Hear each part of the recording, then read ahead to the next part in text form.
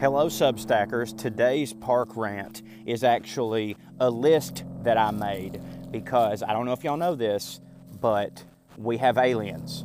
There was a government hearing on it and everything, and you know, if the government's talking about it, it's definitely true.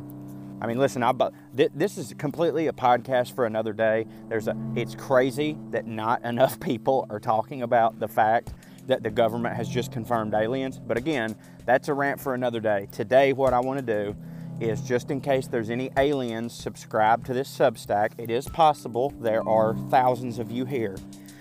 I have made a list of 5 things I want the alien overlords to take care of once they have seized complete control over our planet. All right, here is the list. Number 1, dear aliens, I'm not sure if you're aware, but our weather is much different than it was when I was a kid. Is there any way you could give us back seasons?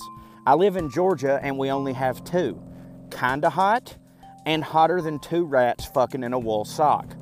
While I admit that it is nice to play golf in December, I am very self-conscious about my arms and have always felt that a crew neck sweater best suits my figure. Plus, I have a really sweet Rowdy Roddy Piper sweatshirt, and it's a shame that I only get to wear it 15 days a year.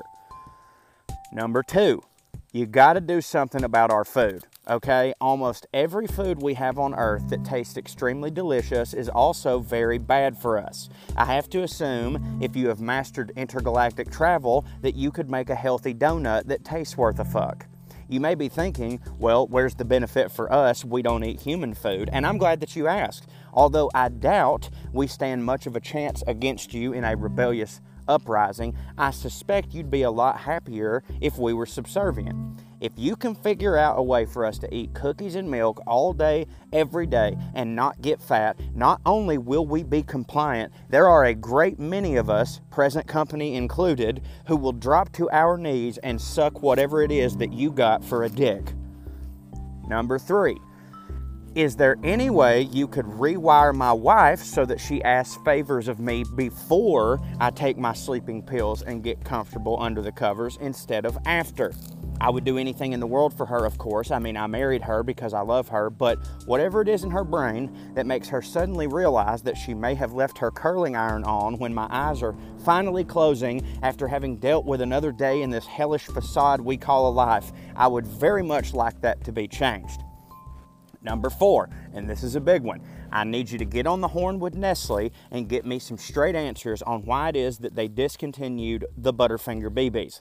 They were taken away at a time when many of us were still struggling to process 9/11, and though they released Butterfinger Bites in 2009, it was a hollow attempt to recapture the magic that the BB had brought us.